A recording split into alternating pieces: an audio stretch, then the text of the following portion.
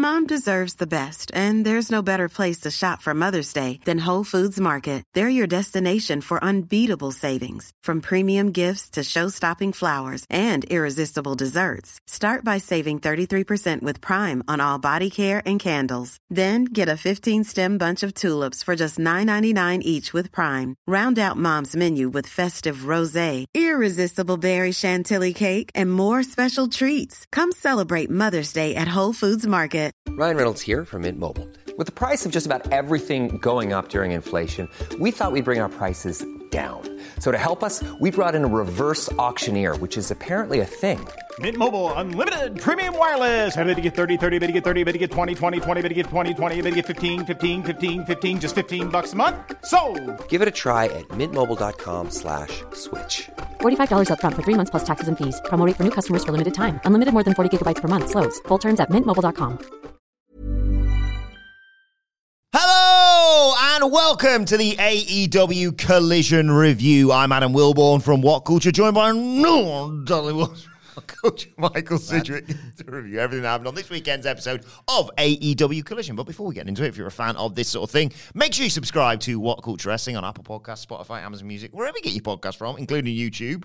Almost forgot it. We'll do daily wrestling podcasts. We'll review AEW Collision, AEW Dynamite, Raw, SmackDown, the show formerly known as NXT 2.0. Pay-per-views, premium live events. We have interviews, roundtable discussions, and a round of the week complete with a very good quiz, of course, on Wrestle Culture. As said, though, joined by Sidgwick to review AEW Collision. But before we talk about all that, we have to weirdly talk about something that was talked about in the main event that wasn't the main event, because rankings are back in AEW. They are. A few things to say. We've already squared it a little bit on the Q&A, which is available wherever you get your podcast from.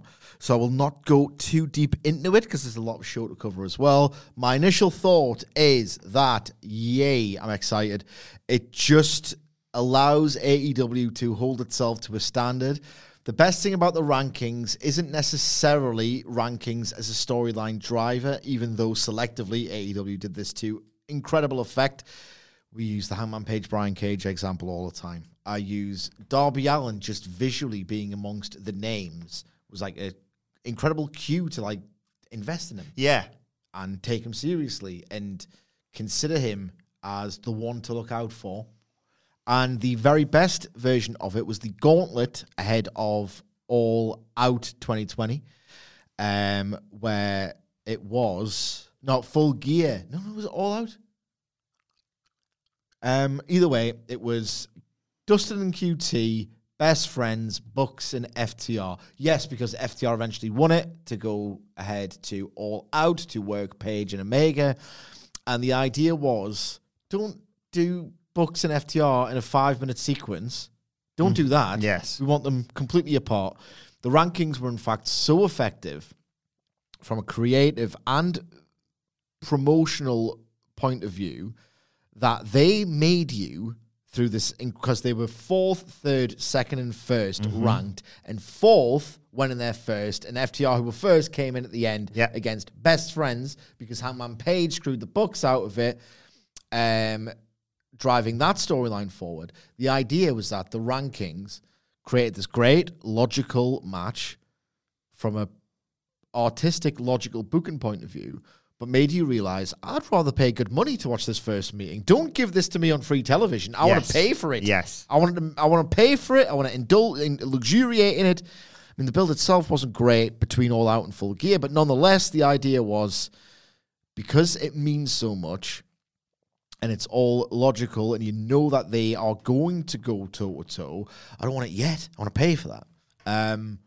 They were never all that strict. We got the idea of FTR openly mocking the ranking system, which is less than ideal. We've had Sting and Darby Allin be the number one contenders in everything except the formal rankings, even though they did exist at the time, which was silly, because I think the idea was, he's a special attraction, so he can't really, and we don't want him to lose it ever, to thereby protect his special attraction status in the case of Sting. It's like, well, that collides with the rankings then. And there's lots of examples dotted throughout AEW history where the rankings were an inconvenience, especially when Danielson came in and he wanted Omega. was like, well, he hasn't won that many matches yet. And he just outright said, well, let's have a match. And I don't know how it's going to work with the multiple titles. A lot of people have asked this question. You know what? It's a cop-out for me as an analyst. That's for AEW to work out and for me to analyze after the fact. Yeah. I'm not booking for them. I'm analyzing them. So I'll take it as it comes. I'll be very open to it. But the thing about the rankings, other than the actual storyline driver, is that they are in place. And I want them to be in place. One, it adds a sporting flavor and tenor to the promotion. But the idea is like, you have to be really tight with your booking. Takeshita goes over Omega twice with a ranking system in place. You can't just do that and it lead to nothing. Otherwise, you're just going to invite scrutiny. Well, that's good. You should be inviting scrutiny. It allows you to tighten things up. And I enjoy that. I don't know how it's going to play out with the multiple titles, but again, that's for them to do and for me to analyze as and when it happens. But it invites scrutiny and it makes every fixture have this stake involved. There are stakes to everything in the rankings era. You know that unless they're going to take the piss with FTR, when you knew the idea was kind of on the wane, they can't just abandon it as quickly as it comes back, because that further erodes the lack of trust between consumer and producer. So I'm all in favor, even if it's selective, even if they have to get kicked in the arse to do things. There's a reason now to kick them in the arse. I said headcanon on the Q&A. Yes. Right. Here's my thoughts on the rankings, or just an extra thought on the rankings, right? What happened? I think this was in 2020. Darby Allin won a match against someone, and he was ranked fourth. I remember being fourth, and then he had this face-to-face, non-verbal confrontation with John Moxley. Then that led to the second Moxley versus Darby singles match on Dynamite. Now, a lot of people went, oh, well, he's not number one, he's number four, and he's having a title match. When I talk about headcanon, I'd like to think, and it's not going to happen, ever, on socials. And how much does this matter? I don't know. Maybe it does, maybe it doesn't. But at the time, and I don't even think I was trying to justify it on their behalf, right? In my headcanon, right, yes, there's a ranking system, but you have to recognize this, and I hope the right people do. There's such a thing as a TV match and a money match on pay-per-view. And at the time, Darby Allin was not someone who could credibly headline a pay-per-view. In my headcanon, I said, well, put that on television. The character deserves the opportunity, but I realize that this is a promotion that principally exists to make money. And if you have that in mind, and you should, you realize, right, well, you need TV matches and you need pay-per-view matches. And the pay-per-view matches need to be bigger than the TV matches. Otherwise, what is the incentive to pay? So you can have fifth and fourth mid-carders on the up and have them wrestle matches on TV, even if they're not ranked number one. I always, and I don't even think I was justifying it on their behalf again, I always had it in mind of, well, that makes sense. Yeah. The promotion exists to promote the biggest matches. With all due respect to Darby and Mox, it was always going to be class. It was. That's not a pay-per-view match, but the characters earned the shot to have it on TV. You have to have a little bit of latitude to the rankings. Everyone has to have this headcanon for these to kind of work. You'll never get a completely robust, 100% logical ranking system. It's impossible. But if you use headcanon and say, right, okay, who's going to fly up the rankings in this new world? Wilborn, give us a mid-carder in AEW. Let's go for Roosh. Roosh has a good 3 weeks, and he's third, and then he has a match on TV. I love Roosh. I think Roosh gives you a dimension. It gives you an edge to matches that very, very, very, very few wrestlers can. At the same time, I don't think it's very viable for Roosh versus Samoa Joe at Revolution. I just don't think that's yet. I think Roosh could be pushed to that level, but as yet, he wins a few matches on TV and has a match with Joe. It'll be the absolute tits. It'll be a great TV match, and it makes sense to do a match on TV against someone who's good enough to be ranked, if not number one, right? Do it on TV. TV matches have to happen. So I think as long as they block out the noise from the inevitable losers on socials, and it's not just social media, which is a bubble. It could be, in comment sections of wrestling sites. It could be just the thoughts of people who go to pay money in the arenas. As long as you block out the noise from the people who don't get it and willfully refuse to get it, the idea that people ranked 4th and 5th should have TV matches for the belt because they're winning and not necessarily number 1, as long as there's a little bit of flexibility to it and people can go along with it as they should, it can work. Just block out the noise. I agree. I bang on about MMA stuff when we talk about rankings all the time, but you don't always see the number 1 ranked contender fighting for the title. Sometimes it's 2, 3, 4. I mean, sometimes talk about Michael Bisping. Michael Bisping versus Dan Henderson. Dan Henderson was not in the conversation of he's in the top 5 fighters in this division. But he had a great story against Dan Henderson. That they were like, "Oh, just do that then." I will give them leeway for that sort of thing. Like you say, it's people are. It's what is it you always say? Bad faith takes or bad faith actors or whatever it may be. People saying, "Well, if it's not to this letter of the law." I disagree with that. I disagree with it as well. You can't, there's no way of doing it in this incredibly robust, mathematically precise way. I think initially, AEW was always going to invite bad faith criticism and good faith pedantic criticism, which is what I trade in. I think one of the initial problems is that they went so heavy on rankings, sports-oriented, blah, blah, blah, nothing like WWE, is that people were then emboldened to go, oh, well, he's not number 1, he's getting a shot. They were kind of framed initially as the be-all and end-all. They really were. Mm-hmm. If this time they say, look, rankings will take precedent, otherwise what's the point in having them? But there are different routes to getting a title shot, and they're a little bit flexible without being too selective. The right people will just get it. Yes. In the words of Matt Coon, you're welcome. Right, let's talk about... I will end up killing you. I thought it was a phenomenal response back from you. What is it? He thinks he's won it. Brilliant. I am Cedric, I swear. But let's dive into this episode of AEW Collision, because... broad thoughts, very, very, very good. Yeah, really enjoyable. And speaking of, returns, Jon Moxley's back as well.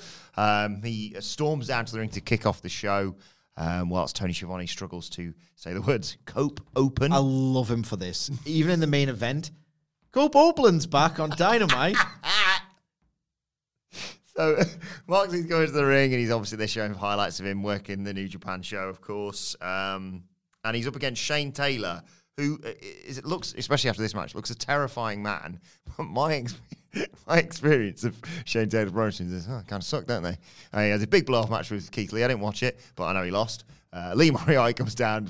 I'm Shane Taylor Brown. I lost to Adam Copeland. The leader of Shane Taylor Brown. I lost to Jon Moxley, but obviously I'm being facetious here because they knocked 7 bells out of each other to start this, basically. Shane knocks Moxley to the floor. Moxley sends Taylor into the stairs. And as they're getting back in, Taylor takes the referee, and Lee Moriarty, who's there, of course, nails Moxley in the face. And as a result, Shane Taylor got a near fall with a sidewalk slam. Taylor goes to the second rope, but Moxley manages to get out of the way of a splash. He hits a cutter on Taylor, does the 10 punches in the corner. Back suplex, goes for the paradigm shift, but Shane Taylor gets out of it, hits a very short lariat, took his head off, hits a headbutt and a knee, hits the tree slam. But Moxley catches Taylor in a triangle choke. Taylor manages to power up out of it, but Moxley hits the hammer and anvil elbows, 2 regal knees, gets a near fall off the back of that. More heavy hits coming in. He grabs Taylor with a sleeper as he swings for him, transitions into the body choke, and gets the submission, or gets the win via referee stoppage because, Shane Taylor would not submit. Post-match, Moxley takes the mic and says he's pissed wife. He's not taking crap from anyone anymore. Anyone wants to get in his face, call themselves a teammate or call themselves a colleague of his, I'd better keep up. I love the idea that the BCC could be on the out. If the idea is, and I know I've said this every single week, well, if they just lose one more time to Eddie Kingston, then they can look internally and then realize that they haven't got the way forward, whatever. So that was a nice hint in a necessary direction for me. I thought this match itself kicked ass. Like the story, and particularly one spot near the finish, was fantastic. So the basic story that they tell in this match is that being an absolute unit, a total horse, Shane Taylor has an answer for everything. King Kong Lariat, well, I'll hit you even harder from a shorter distance. Yes. Everything you can do, I can do better and hit you harder. And I loved as well how it did feel for a moment like, right, he's going strike for strike and he's escaping every hold. He's got me scouted. If I could just catch him with that bulldog choke, it'll be fine. No, he's powered. If I can just get him with a triangle. Yes. And he caught him completely unawares. I really thought that was the finish, with the idea being like, I have to just get him. Yeah. I have to just trap him, catch him unawares. It's like the only chance I have. And then he powers out. I'm thinking, how's he going to win? It's not like he's going to lose, but how's he going to win this? Then he eventually just does it with brute force. But no, I thought it was really improbably dramatic, way more dramatic than I thought it was going to be. And more than the drama and the storytelling, like Moxley's got this way of, I don't want to say he phones it in, because no wrestler who bums phones it in. Like, I'm not one of these, got to respect every bump. I'm not one of those fans. They choose to friggin' do it. But Moxley does have a tendency of being able to just effortlessly do matches that don't have that same intensity as his best work. It felt like, to use a football commentator's cliche, he had the bit between his teeth here. It really felt like he was properly up for it, realizing that, Ospreay's coming in, Okada might be coming in,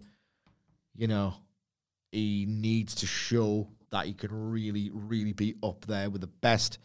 And he just really felt motivated in this match. And Shane Taylor had a great night. And that's what I was talking about in the Q&A. I was watching Shane Taylor be awesome in this match and just mourning the fact that he probably won't be on television for another 4 weeks. There needs to be a third promotion. We got a video package for everything that happened with Samoa Joe and Hook, of course, on Dynamite. And then it was time for what did he call it? The Copo? What do you call the Copo? I know in the main event, when they were running down next week's Dynamite, he said Copeland for the Suzuki match. It was time for the Adam Copeland Open Challenge. And it was answered by Dante Martin. I like that as a pick. Yeah, me too. We were going through going, is it going to be, and it's next sort of level caliber compared to what he's been facing. No offense to the other guys, of course. But yeah, nice show of respect before they start. Dante Martin kind of surprises Copeland early on, grounds him with the arm drags. He's too quick for him. Ducks a crossbody, hits Copeland with a senton for a near fall. Weirdly depressing to hear on commentary that Adam Copeland has been wrestling longer than Dante Martin's been alive, and he was wrestling, the Blue Meanie, when he was a twinkle in his parents' eye, basically. Yeah. Copeland sent Martin to the floor. I've been watching Edge since I was 13. I'm 39 this year. Jeez, yeah. A long old time, innit? Martin hits his head off the turnbuckle to take us to some commercial. When we come back, Martin gets out of the way of a Copeland charge, kicks him. Martin tries to springboard, and then Copeland stops that, slides out to powerbomb him, but Martin stops that and hits a Hurricane Rana off the apron, dives onto Copeland, gets back into the ring, high crossbody, gets a 2 count, but Copeland reverses the half and half slam with an impaler DDT, sets up with the spear. Martin just vaults out of the way, hits the nosedive. Copeland just gets his foot on the ropes. Martin goes up top. Copeland cuts him off, but Martin hits a big sunset flip powerbomb for a 2 count, goes for another springboard, but Adam Copeland spears him out of the air and puts him in the grindhouse to get another submission victory. Post-match, Tony Schiavone gets in the ring, congratulates Adam Copeland, who says, look, the only people who seem to be stepping up for the Co-Open are hungry young talents, none of these supposed legends. Talk of hunger. Yes. Pamphlet's going to hate this when he watches Collision. You want to take a bite out of me? There's a lot to eat. I'm a 5-course meal. And then he was like, I don't know what that means. Actually, I don't know why I said that, which tickled me. But I'm going to do the work, basically, that Christian Cage said he would do, and I'll keep working until I can bring the TNT title back to TNT. What was weird about this is that I expect, if all of this is written down and told to me in advance, like the match, the way it was laid out, the talk of hunger in the promo, Edge's body language at the start, I would have just kind of rolled my eyes. And yet in execution, I really, really enjoyed this. Like, I associate Edge, or the best of Edge, or Adam Copeland, with, I'd always think of that WrestleMania 24 match with The Undertaker, where it's like, right, The Undertaker's The Undertaker, he's bigger, he's got a better power game, and visually, Edge doesn't look like the same threat. But he was such a great counter wrestler, defensive wrestler, a slimy heel. It was all in character. So when I see babyface Edge basically be wrestling's answer to Jack Reacher, Yeah. This ultra hard dude who can kick your ass and put you down with a one-liner. It never feels 100% convincing. So he's grunting, big vein body language at the start when he had the headlocks. I was like, yeah, Jack Reacher. And also the layout was very much, as much for Dante Martin's benefit as it was for the crowd's entertainment. What I mean by that was he had him in those headlocks. He was grinding him.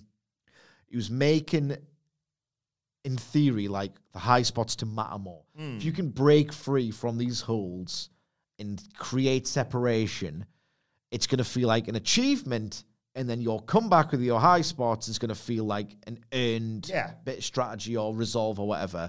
That feels to me like what it would be like if Randy Orton worked Dante Martin, i.e., coldly logical and all the rest of it. I noticed it worked really, really well. It worked. Yeah. All those things I can throw to a wrestler like Copeland and say, yep, it makes sense. And that's what I love. I love things to make sense. And yet, it was just so well done that I actually bought the story. I thought it was really well done. Like the working with the equilibrium and everything was very, very well done as well. I like the grindhouse as well. It's one of those things where it just feels like it's irritating and painful to take as well. There's a lot of it as well throughout the match. No, this is a good version of the kind of match that feels boring written down, if that makes any sense. Following it, by the way, Top Flight and Action Andretti were backstage with Lexi now when they were interrupted by Private Party. I didn't buy a word of this conversation, by the way. It just felt so written down and acted.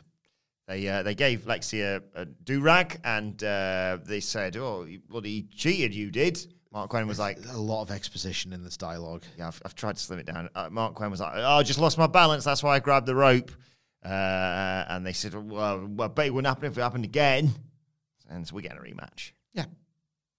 Two great teams. I'll find some watch that again. Yeah, if it's better. Yeah. Before that, Danielson and Claudio are backstage with Lexi as well. How they're feeling about Eddie Kingston. Beating them both in Continental Classic. Danielson said it was the worst moment of his career and the best of Kingston's. What way to put that over, by the way. And he had a good run, but he doesn't have what to do to great. He's not got enough to be great consistently. Cassiano's like, I'm sick of hearing about Eddie Kingston. And Ortiz, just his bloody mate there tonight. He's going to be a casualty. I'm rubbing my hands with glee. What are they going to do for the main event? I like this very much, particularly Danielson's explanation, because that's what he would think. And it actually builds intrigue for the rematch and puts Kingston over more if he can do what Danielson said he couldn't and beat him again. Yeah. Not just have this one-off moment. Don't skip the Kingston thing. I think I've got a problem with Eddie Kingston, which is... Well, let's talk about it now, actually. I was going to do that. So I love him, but yeah. They do another one after the Thunder Rosa match we're about to get into. And Ortiz says, look, we've had our history in the past, but every family fights. We're on good terms again. We're going to kick their ass. And Kingston, yet again, is just annoyed at having to do a promo before he can go out and stretch and do his match, basically. This has turned into something I liked and thought was good very rapidly into something I actively hate. Here's what I mean by that. So when Kingston initially was doing the whole, I need to do the promo, I get it, says a good promo, right, that's my outline. I get it, and I thought it was very clever. It's a very clever means of having Eddie Kingston feel like the real guy in the very glamorous, glitzy TV production who understands it's a load of bollocks, kind of, that it's an obligation he has to do. All he cares about is fighting and being real and fighting. That has now been taken so far. I agree. That you don't get the Eddie Kingston promos. And then Ortiz said after, what he means is he does his best fighting, the best talking in the ring. And I'm thinking, well, he does his best talking when he's talking, and he happens to be a great wrestler as well. They've taken it so far that the idea now is that maybe you're, after MJF at his best, your second best promo guy in the company, a lot of people think the very best, now is a character that doesn't like cutting promos. That's taking it way too far. He can cut promos and wrestle. This is getting ridiculous now. Yeah, he can get frustrated at the inconvenience of it all. When he's in fight mode. Yeah. But he can still sell his fight. Literally in Guerrilla, guys. Why are you asking me this right now? But it kind of comes with the territory unless you hook, basically. Yes. And B, like you say, he used to be like, oh, God, you really want this from me now? Okay.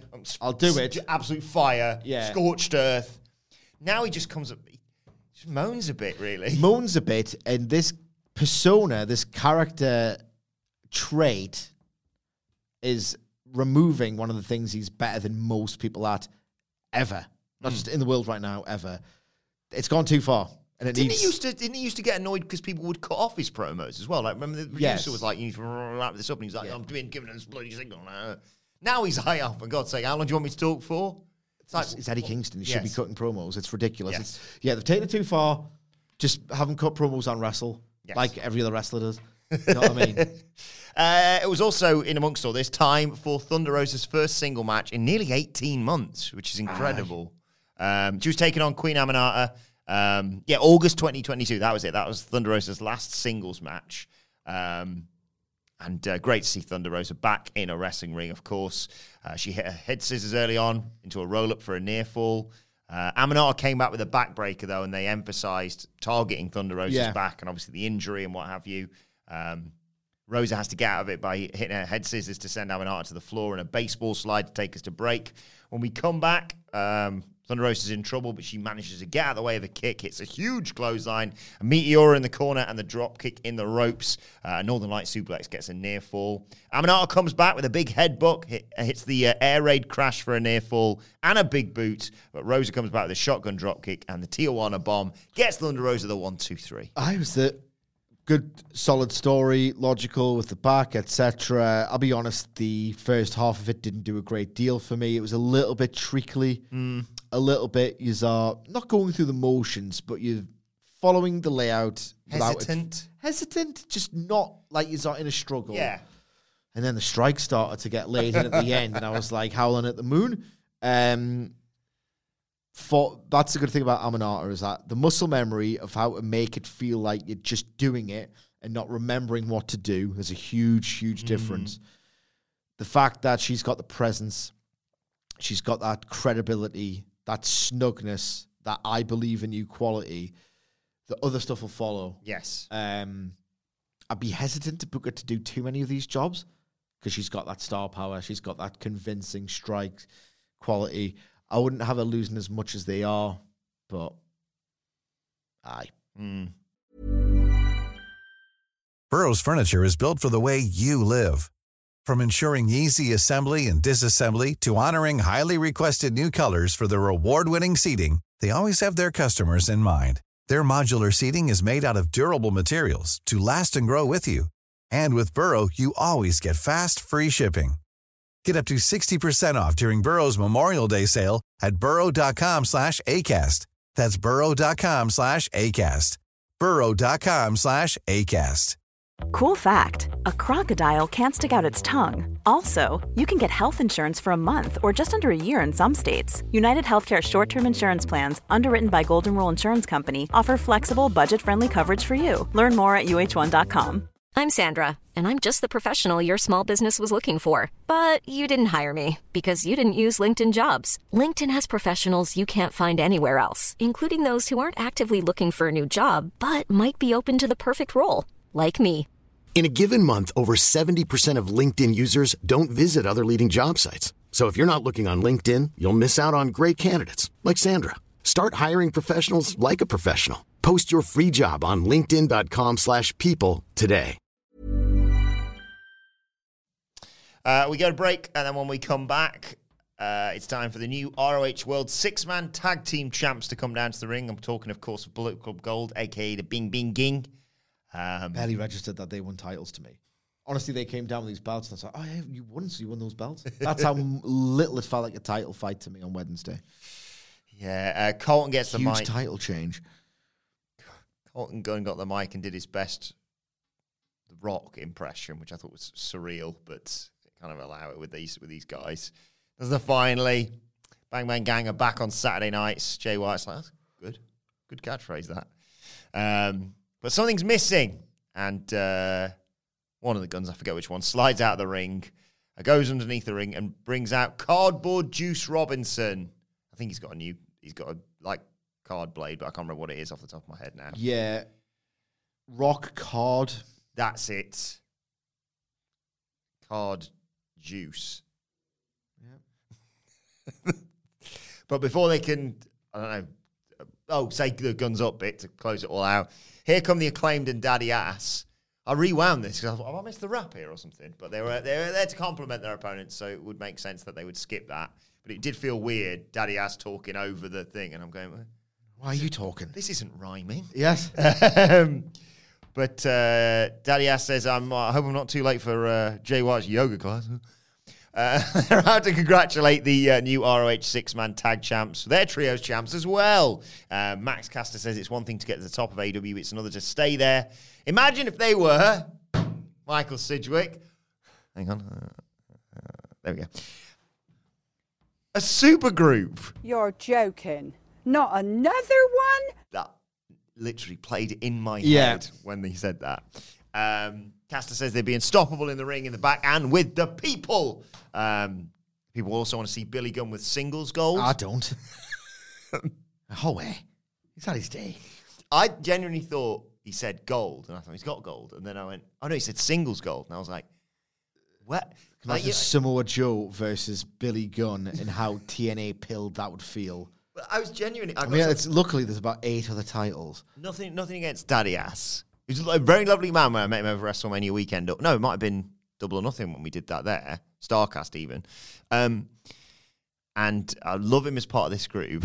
But I did start doing like the mental gymnastics of like, what little title can we give him as a singles title? Like I was like, definitely not AEW World title. Definitely not Ring of Honor World title. TNT. ROH TV. There we go. Not ROH Pure. Imagine that. Still got this.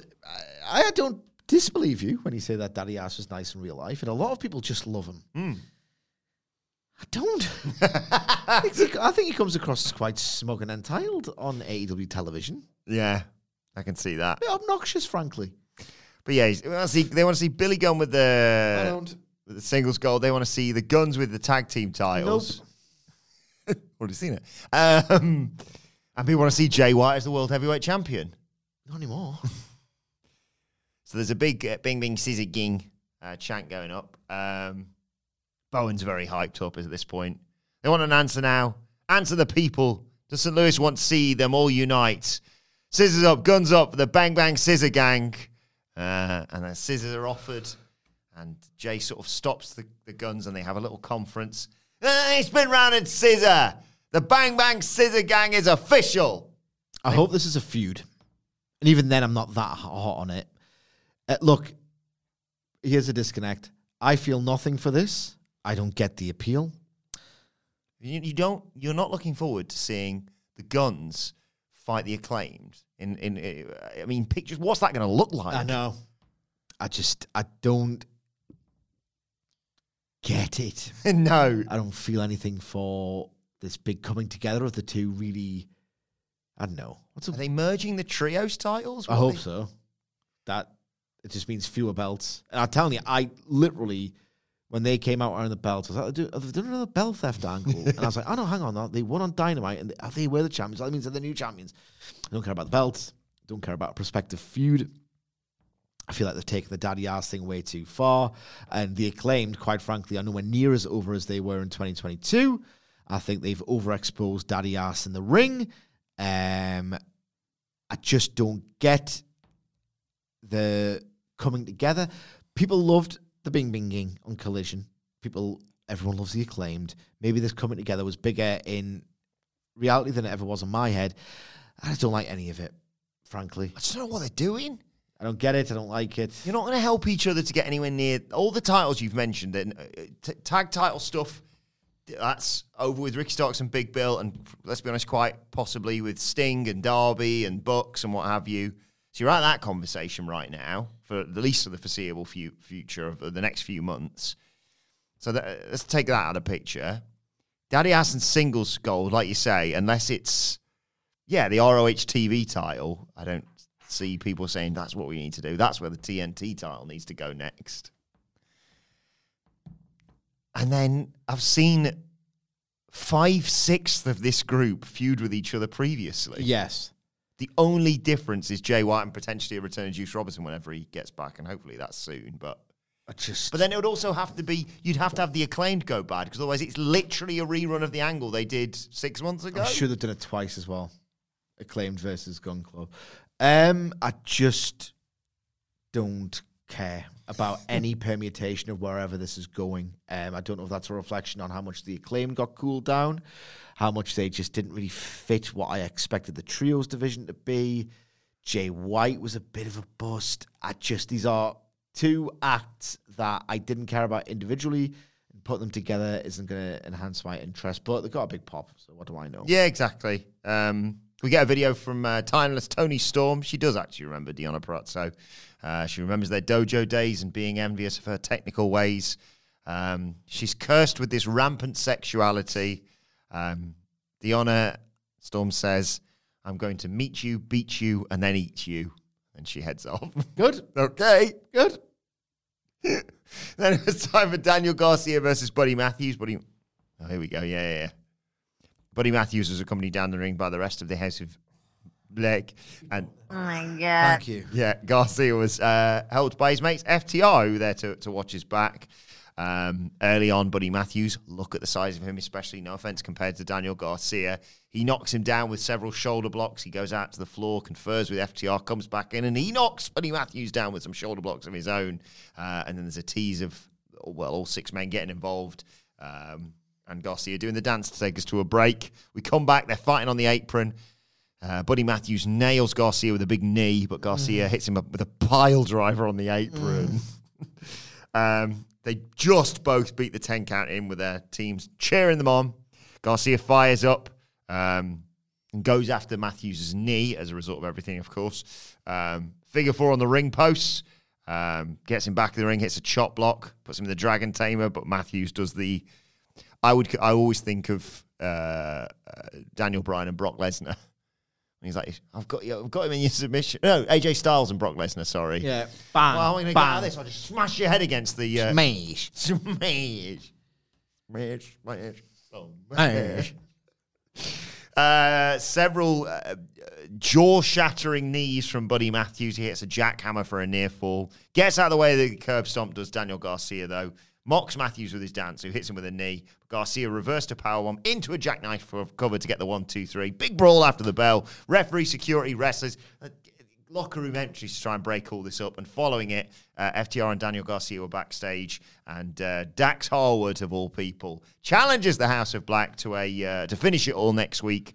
A 6-man elimination tag inside a steel cage. Right, I've got a pitch for the preview. So hopefully... I'll remember that. I love this match. I thought it was fantastic. Genuinely fantastic. Daniel Garcia is so good at pacing a match, working the struggle of a match, selling. What I really liked about this as well was the pacing and where it featured in the show, because it followed 3 very obvious winner versus obvious loser matches, and Roderick Strong versus Matt Sydal, preemptive for that was another obvious loser. He called it himself. Last week. I know. So this felt like, this could go either way, and it doesn't really matter because there's going to be another climactic match at the finish. So I know who's going to win, which helped. Daniel Garcia is so goddamn good at making these matches feel like he needs to win. Like he needs to win. And I think he should be an enormous beneficiary of the ranking system. He just makes it feel like I have to win this one. I have to stay in this fight. Otherwise, I'm just going to tumble further into this confidence crisis, this personality crisis. I feel like my character or myself, I'm back. I need to cling on to this feeling. And it's just so good at communicating all of this through the match. And it really helped that those knees were so horrific that it helped him quite easily sell and make it feel like he had this mountain to climb. I think Daniel Garcia's got all the talent in the world. He's got this knack of pacing a match. There's so many good wrestlers now that we've talked about this at length. Are you just good, or can you make the next step? Can you make me care with your good wrestling? Yes, as it turns out, you can. He's maybe the heir apparent of Bryan Danielson and how he can pace a match and give everything he does meaning with when to sell, when to fire up, the when to do things, the how to portray the struggle. I just thought this was fantastic. Yeah, no offense to the match that came after this, but I did think, just before it, I thought, running a bit late, it's late on Sunday night. I know what's going to happen. no offense to Matt Sydal, but he did say to Jericho, I'm a loser. Fight me. Yeah. And I thought Roderick Strong's just going to get us some more victories so he can justify and just keep racking it up on the road to Orange Cassidy, of course, at Revolution. I thought I could probably just skip this. And then the match happens. Yeah, I was going to skip this. I was going to skip this. I'll watch the finish and just say, oh, yeah, it's a fun match. What do you make of this footage? Roderick Strong, you'll never guess what happened. He won. And I thought, I'll give it 30 seconds. Oh my God. Matt Sydal. Yeah. He's so awesome, and I forget how awesome he is every single Stop time. bloody selling yourself short, offering yourself up on a platter, Jericho. Head scissors and a kick that says send Strong to the floor early on from Matt Sydal. A plancher to take us to commercial. When we come back, Strong catches Sydal with a backbreaker, but he comes back with a head scissors and Hurricane Rana. Jumping kicks take Strong down. He hits a meteor off the top for a near fall. Sydal catches him with a roll-up as well. Hit an air raid crash for another 2 count. But out of nowhere, Strong catches Sydal with a jumping knee. End of Heartache gets him the 1, 2, 3. All right. I don't want to repeat myself. We've spoken at length. The theme of the podcast is, right, well, what's the answer to a bit of a malaise that a lot of people have felt? Hamflett thinks it's just big, broad characters and storytelling and promotion and back to basics or whatever. I don't know what it is. But I've certainly, I know Hamflett has, and maybe you have, I've come to a realization of, right, I've seen a lot of great wrestling. It's been the defining trend of this new boom, if you like, over the past 5 years. What next sort of thing? And I find a lot of wrestling homogenized stylistically, and where do we go from here? What's the new revolution? I watched Matt Sydal in this match use his incredible flexibility and agility to escape some really torturous holds, and Strong and Sydal work in like collaboration, like a gear, just like 4 or 5 steps ahead almost. As I could watch this for 2 hours. Yeah. It's so good. They are wrestling in such perfect sync. Never too clean, never not like a struggle, but just strategic, great, technical wrestling that requires incredible stamina and athleticism and IQ to do perfectly well. I was like, I could watch them go an hour. This was so well wrestled. This was so unbelievably well wrestled. Roderick Strong was great, but Sydal, I was like, it gets a bit boring, the 6-week Tony Khan loser loop, where he likes you for 6 weeks, but he doesn't want to make you a star, really. So you can lose all the matches for 6 weeks. Yes. Give it Sydal for the next 5 years. He's awesome. Yeah. Matt Sydal is awesome, and I want to watch him lose every week. I'm giving the belt. I was so impressed with his wrestling here. And it's really, really, really, really hard for me to get impressed by someone's wrestling. I need someone's promos. I need someone's pacing. I need someone's something, that it factor. Because we see so much great wrestling and Sydal was awesome in this match, man.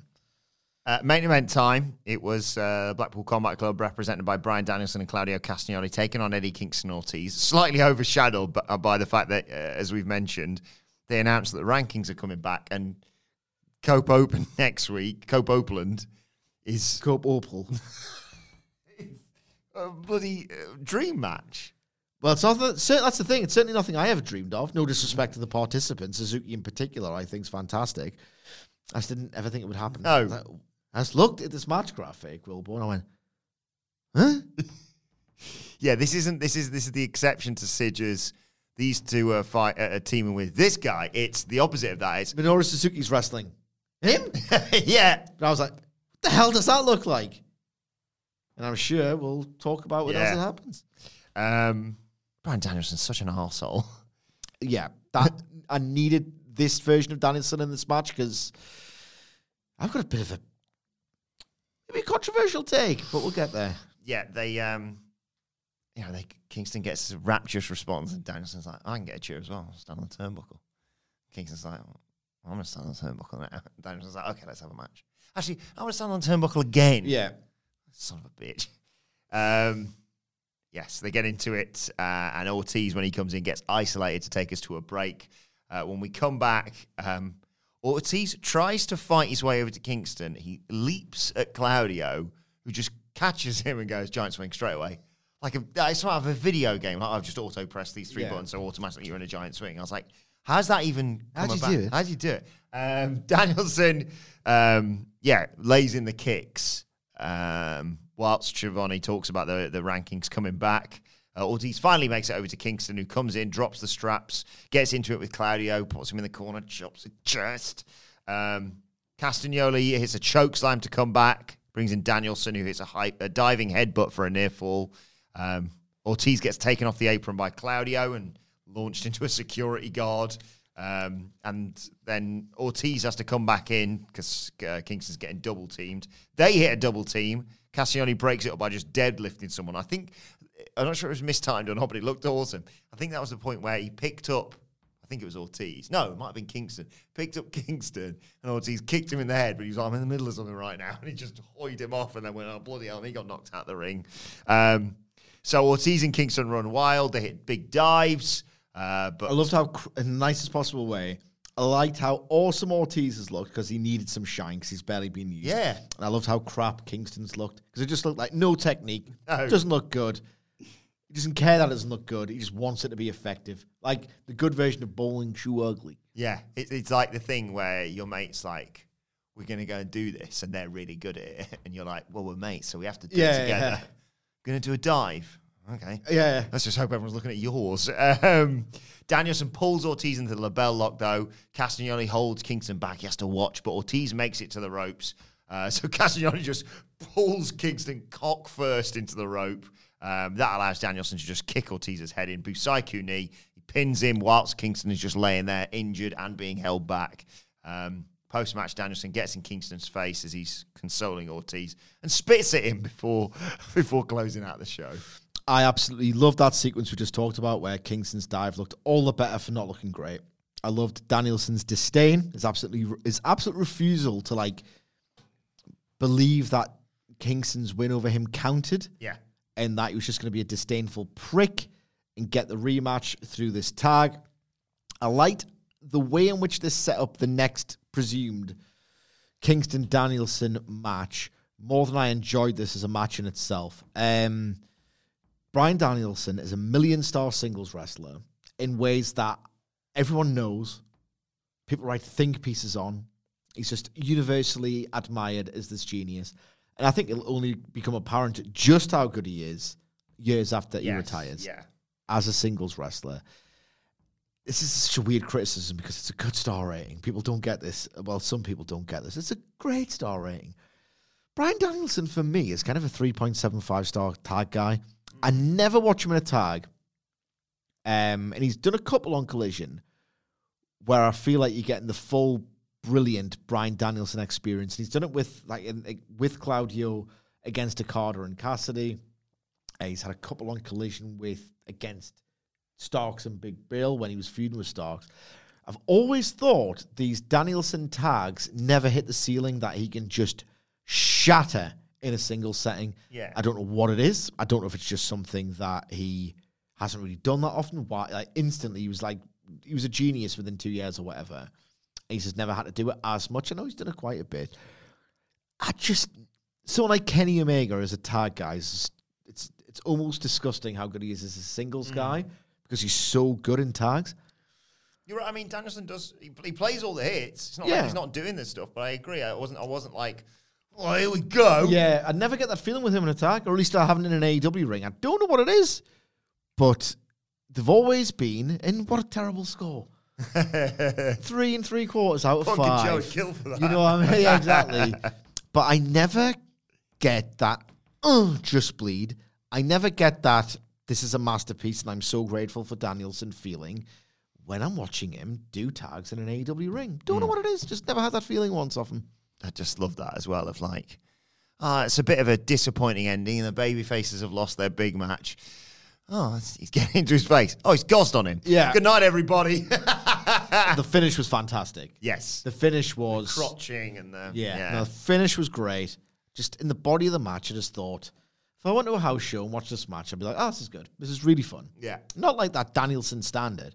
No, I think that's a fair assessment. But, like I said, this show, as has this podcast, arguably, overshadowed by the rankings news that no doubt we'll talk more about on Wednesday as we preview this week's AEW Dynamite. But let us know your thoughts on Collision at What Culture WWE. Watch there. You can follow both of us. You can follow Michael Sidgwick at M. Sidgwick. Follow me at Adam Wilborn. Follow us all at What Culture WWE, as I said. Make sure you subscribe to What Culture Wrestling, wherever you get your podcasts from, for daily wrestling podcasts. The SmackDown review and Raw preview are both available right now. And as I said, me, Sidge, and Hamlet will be back on Wednesday to preview, and then on Thursday, review AEW Dynamite. But for now, this has been the Collision Review. My thanks to Michael Sidgwick. Thank you for joining us, and we will see you soon. Mom deserves the best, and there's no better place to shop for Mother's Day than Whole Foods Market. They're your destination for unbeatable savings, from premium gifts to show-stopping flowers and irresistible desserts. Start by saving 33% with Prime on all body care and candles. Then get a 15-stem bunch of tulips for just $9.99 each with Prime. Round out Mom's menu with festive rosé, irresistible berry chantilly cake, and more special treats. Come celebrate Mother's Day at Whole Foods Market. Planning for your next trip? Elevate your travel style with Quince. Quince has all the jet-setting essentials you'll want for your next getaway, like European linen, premium luggage options, buttery soft Italian leather bags, and so much more. And is all priced at 50 to 80% less than similar brands. Plus, Quince only works with factories that use safe and ethical manufacturing practices.